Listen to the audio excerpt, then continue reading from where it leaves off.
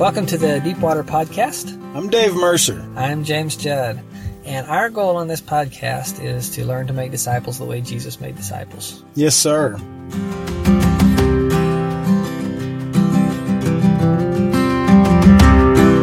Hi, welcome to another episode of the Deepwater Podcast. Really glad you could join us today. Today, I wanted to talk about a topic, and this is going to fit more in the genre of being a disciple.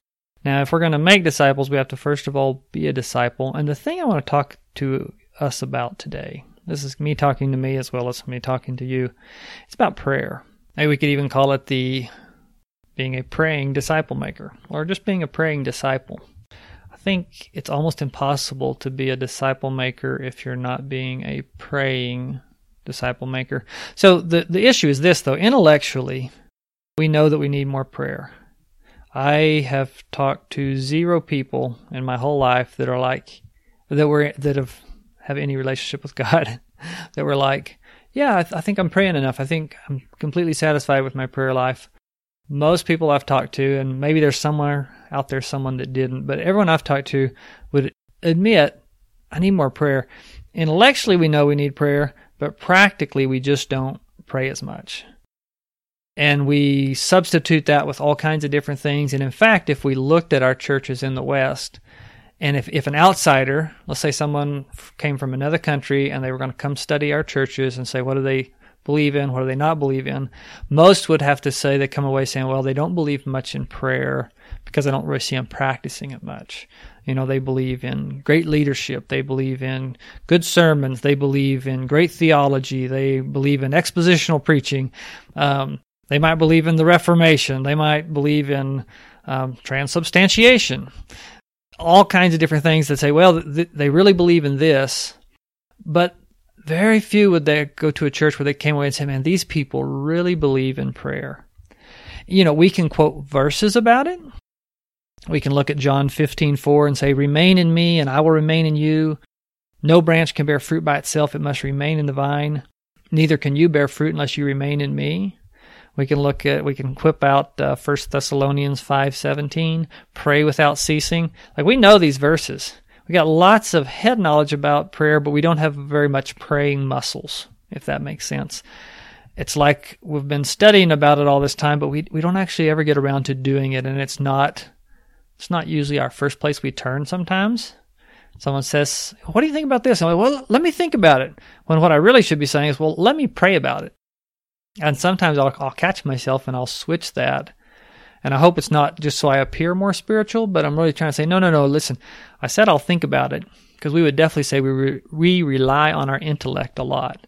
But do we rely on our prayer? And that's what I'm trying to flip in my own life. It's something God's been working on me recently. It's like, hey, you're not praying very much. What do you think you're gonna get out of this? Anyway, we take classes on prayer. We read books on prayer. We even might teach a class on prayer, preach a sermon on prayer. But when it comes down to it, we're still not really praying. And that's the vast majority. That doesn't mean everybody. You may be a great listener out there and you pray a lot. If you do, maybe reach out to me. I would like to have some guests on that have a very vibrant and full prayer life that's full of power and full of God, full of reliance on God. So I'm open to somebody. I've got a couple of people. One guy lives down in the southern part of New Mexico, and I hope to get him on one of these days. And he has a praying ministry. That's the main thing he does, is pray. So hopefully we'll get him on there. But when it comes down to it, we have to start developing this muscle. And a lot of the problem is our head knowledge versus like what we're actually doing. And it's kind of like the idea that I could teach you about shooting a basketball. I could give you a lecture on it, and I could lecture you for a year or two on shooting a basketball. But in the end, you're still not going to shoot a basketball very good unless you go out and you practice and you dribble the basketball and you shoot the basketball, and your muscles start learning how much they need to extend, how hard they need to contract in order to throw this ball through this metal ring up in the air, how much arch you need. All of those things, you really only get it by doing it. So I had this kind of aha moment for me. I used to work for a real estate company named Keller Williams, and they were a good company. And they, the CEO, Gary Keller, and a guy named Jay Papasan wrote a book, and it was called The One Thing. And it was a book, it's for, everything they have comes out of real estate, but this book was really one that transcended real estate because it was really more about priorities. I highly recommend it. The One Thing, you can find it anywhere you can find books. And in it, they had this one question. And when this thought really happened to me, I was down at one of these big national conferences, and I knew already that the Lord has changed some of his plans for us, or had made known his next plan for us, and that we were going overseas. So I was still working in it, but I knew that's what was coming. And in it, this book, they asked this one question, and the question is so great. And it says, what's the one thing I can do, such that in doing it, it will make everything else easier or unnecessary? Now think about that a minute. I'm going to say it again because it's such a great question. What is the one thing I can do, such that in doing it, it will make everything else easier or unnecessary? And as they were talking to us about this in real estate, in that form of business, the obvious answer is generating more leads, whether that's doing better marketing or whether that's calling people. Like, there's all kinds of different ways you could do that. But the one thing you need to do is generate more leads. And they can show time and time again where people that would spend 3 or 4 hours every day doing that they would block off that time schedule, that would solve every other problem. And it might create some problems, but now you have the money to pay someone else to deal with those problems. Like, it was just good. And so as I was sitting there and they're talking about this and this question, and I know I'm going to go overseas, so the question I posed to myself was this, what's the one thing I could do such that in doing it, it would make everything else easier or unnecessary overseas where I'm going? And for me, it kind of snapped right there. It's like, really, it would be prayer. If I would pray 3 hours a day, I'm pretty sure that would make everything else easier or unnecessary. God working through prayer would either take problems out of the way, bring people into faith, show me where to work. Like, all of these things would be good things.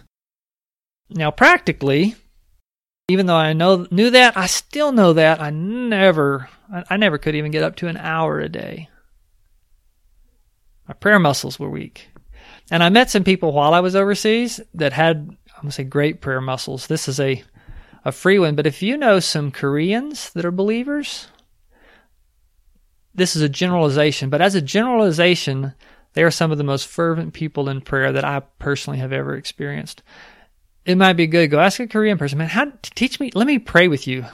Teach me to pray. Let's pray together. Let's pray together, and then you tell me how I can pray better. Anyway, I find that they are just often very dedicated to prayer, and often it shows in the work that they do. For me, this came up again. I was studying through Luke with a guy that I'm discipling, and we were on Luke chapter 9, and I was studying about the transfiguration. And I just thought the thing that struck me, or that jumped out to me, it starts in Luke 9, starting about verse 28. It starts going through that. He goes up on the mountainside. He takes Peter, James, and John, and they go up there to pray. And it says, as he was praying, the appearance of his face changed and his clothes became. And so we all know about the transfiguration, but what had never really jumped out to me is that the transformation in Jesus, his transfiguration in this case, his transfiguration happened as he was praying. He didn't go up to the mountain, snap his fingers 3 times. I'm sure he could have if he wanted to. He was God in the flesh. But what he did is he went up, and as he was praying, I don't understand how it all happened. I'm not theologically smart enough, but what I do know is that he transfigured himself, or God the Father transfigured him, and his face became... his face changed and his clothes became so bright, like a flash of lightning, like this amazing thing. Only 3 people physically alive witnessed it at that time, 3 of the disciples. And as I was studying that, what I really felt like Jesus was saying, he's saying, James, I will transform you as you pray. Now, I'm a thinker. I like thinking about things. I like reading things. I like trying new ideas. I like discussing things with people. And in theory, in my head, I like to pray.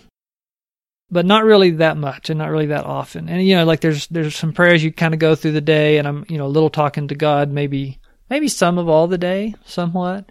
But in terms of like actually getting down, setting time aside, devoting a time, this is important. I need to put time into this. I just don't see it in my life that often. And when I think about this, or what I want you to consider in praying, it's a quote, I don't remember who said it, but basically they said, when you pray, are you praying until God hears you, or do you pray until you hear God? And that secondary function, the second section, the latter, that's the thing we need to focus on. Like, we're praying until we hear God. And yes, we bring our requests before the Lord. We lift people up before the Lord. We bring prayer requests. But what really the most transforming prayer is those prayers where we hear God speak, where God directs something back into our life, whether that's a command, go do this, whether it's a rebuke, you need to stop doing that, whether it's just His love pouring over us, any way in which He speaks. This prayer being a communication where we have them both back and forth. History is replete with examples of people that had huge ministries that were always preceded and influenced heavily by prayer. I don't know of any great move of God without it, and I do know that I would love to see a great move of God. So if I'm going to do that, I need to pray. If you're going to do that, you need to pray. Luke 19:10, Jesus is saying, He said, I came to seek and save the lost. And I have a big focus in that. That's maybe part of my motivational gifts from God. Big focus on the lost. And Jesus is out there, and there's currently, I think, roughly 6 billion lost people in the world, give or take a little bit. And it would sure be great if I knew what Jesus was doing in the lost that are near me and around me and that come and flow in and out of my life. If I could know what He was doing, if I could hear what He was saying, if I could follow His commands, how much more effective would I be? And all of that comes from prayer. I think there's a lot of great things you can do. I want to give you just a few tips. This has not come from me as an expert. Some of it comes from me having tried to really develop a great prayer life a number of times and always failed. Some of them may be things I've read or experienced or seen in other people. First thing is just start slow. Like, I know theoretically in my head, if I prayed 3 hours a day, it would make every ministry infinitely more fruitful. Jumping from not a lot to 3 is probably nearly impossible. Like your muscles, it's kind of like I just had surgery, about 2 months ago. I spent a lot of my time lying flat on my back, resting, keeping pressure off the joint. And it'd be kind of like me saying, "Hey, let's go run a marathon tomorrow." All right, I'm going. It's not going to happen. Even if I physically walked that far, I will die. At least from pain, if not physically die. So the same thing, start slow, and you can have an incremental goal. I had a Korean lady that was a great prayer, told us one time, she said, part of it is you just set a time, like set your alarm to ring so you're not having to look at your clock all the time, and just pray until it goes off. But start with like 15 minutes. Start with a smaller amount. Because you could do that daily, 15 minutes a day. We could work that in. We could reprioritize some things. We could play a little less Bejeweled. We could play a little less on our Facebook feed. Like all these different things. Let's pray a little bit more. Talk a little bit less. And you could also throw some fasting in with there. That's another thing we don't do a lot in the States, or at least not the groups I've been associated with most. And I was reading a great book the other day. I believe it's called The Kingdom Unleashed. I was just getting it started, and then I'm sidetracked on another one. But he was talking about, a lot of places in the world, they're much more adamant about prayer and fasting. And he was using this example of some people in Africa he knew. And at that same time, I have a friend that I met overseas who had also traveled that country. And he's from Ivory Coast. And he and I, we pray once a week, give or take, we pray together. And that was something that he asked if we could do. And I thought, that's a great idea. And as I'm reading these things, and we get together this week, he's like, "Oh, sorry, we've been really busy. Our church has been doing a 10-day fast." And I was like, 10-day fast? I mean, your whole church? And then like a week or two later, he was like, "Yeah, now we're starting a 3-week fast that we always do at the end of every year." I was like, man, that's so great. And I actually remember in college, when you're young and you're zealous and you're in college and you're just go, and we're going to do this thing, and you haven't got knocked on your tail end quite enough yet, but you're zealous and it's good. You got this energy. I remember this group, couple of guys, and they were like, "Hey, we're gonna fast for 10 days and start really praying. We're gonna pray together." And so we did that. We prayed together for quite a while, but none of us, I don't think any of us made the fast longer than 3 or 4 days, maybe 5. And that was like, boy, that was a challenge. So start small. Jesus I don't think he expects you to go from 0 to 100 miles an hour, and he doesn't expect you to do it on your own merit. There is some stuff we need of self-control. That's a fruit of the Spirit, by the way. But start with like one meal a week. I'm going to fast. And I'm going to pray while I'm fasting that meal. And all through that day, I'll be a little bit more in tune with God. And then, as you get used to that, then add it in. Well, now I'm going to do 2 meals. And work your way up. Follow the leading of the Holy Spirit. But I think that's a great way. This first step, start small. Start slow. Let these baby steps grow as you learn to hear God, learn to spend time praying. It's good. 2 is pray for more things than just physical things. It's so easy. This world's a broken place, and when I say broken place, I mean it's physically broken, and it physically breaks people. If we look through our list of Facebook friends or whatever, like how many people are undergoing some sort of physical problem right now? It's great to pray for those. I'm not saying don't pray for those, but I'm saying pray for more than that. Like how many spiritual things are going on that you need to pray about? I had an old boss once, and he would often say, everything you see that you experience with your 5 senses is only about 20% of reality, and the other 80% is happening in the spiritual realm. And so pray for people's salvation, pray for your church, pray for growth, pray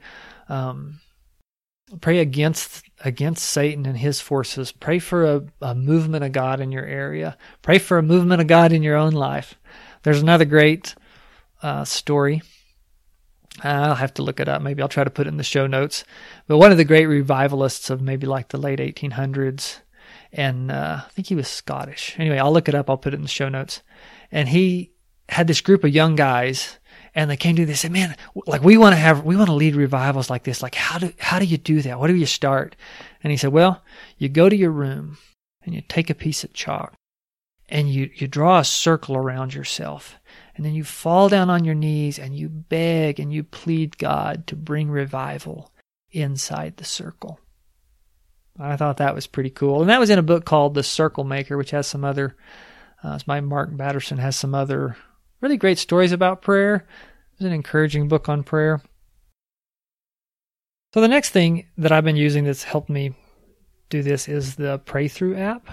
I have a friend that makes apps sometimes, and I was about to ask him, hey, could you build an app for like prayer requests or prayer lists, And then I had this brilliant idea. I should actually see if there's already one, and I won't bother him. So I got on there, and there was an app called the Pray Through app. Now, what I've done before is I've put important things on my calendar. So it's like a daily reminder, hey, pray. But then your calendar gets all filled up, and it's a little bit unwieldy and such. So what I have now is I have one reminder that says prayer list, and then I have all my list on the app, and it makes it a lot better.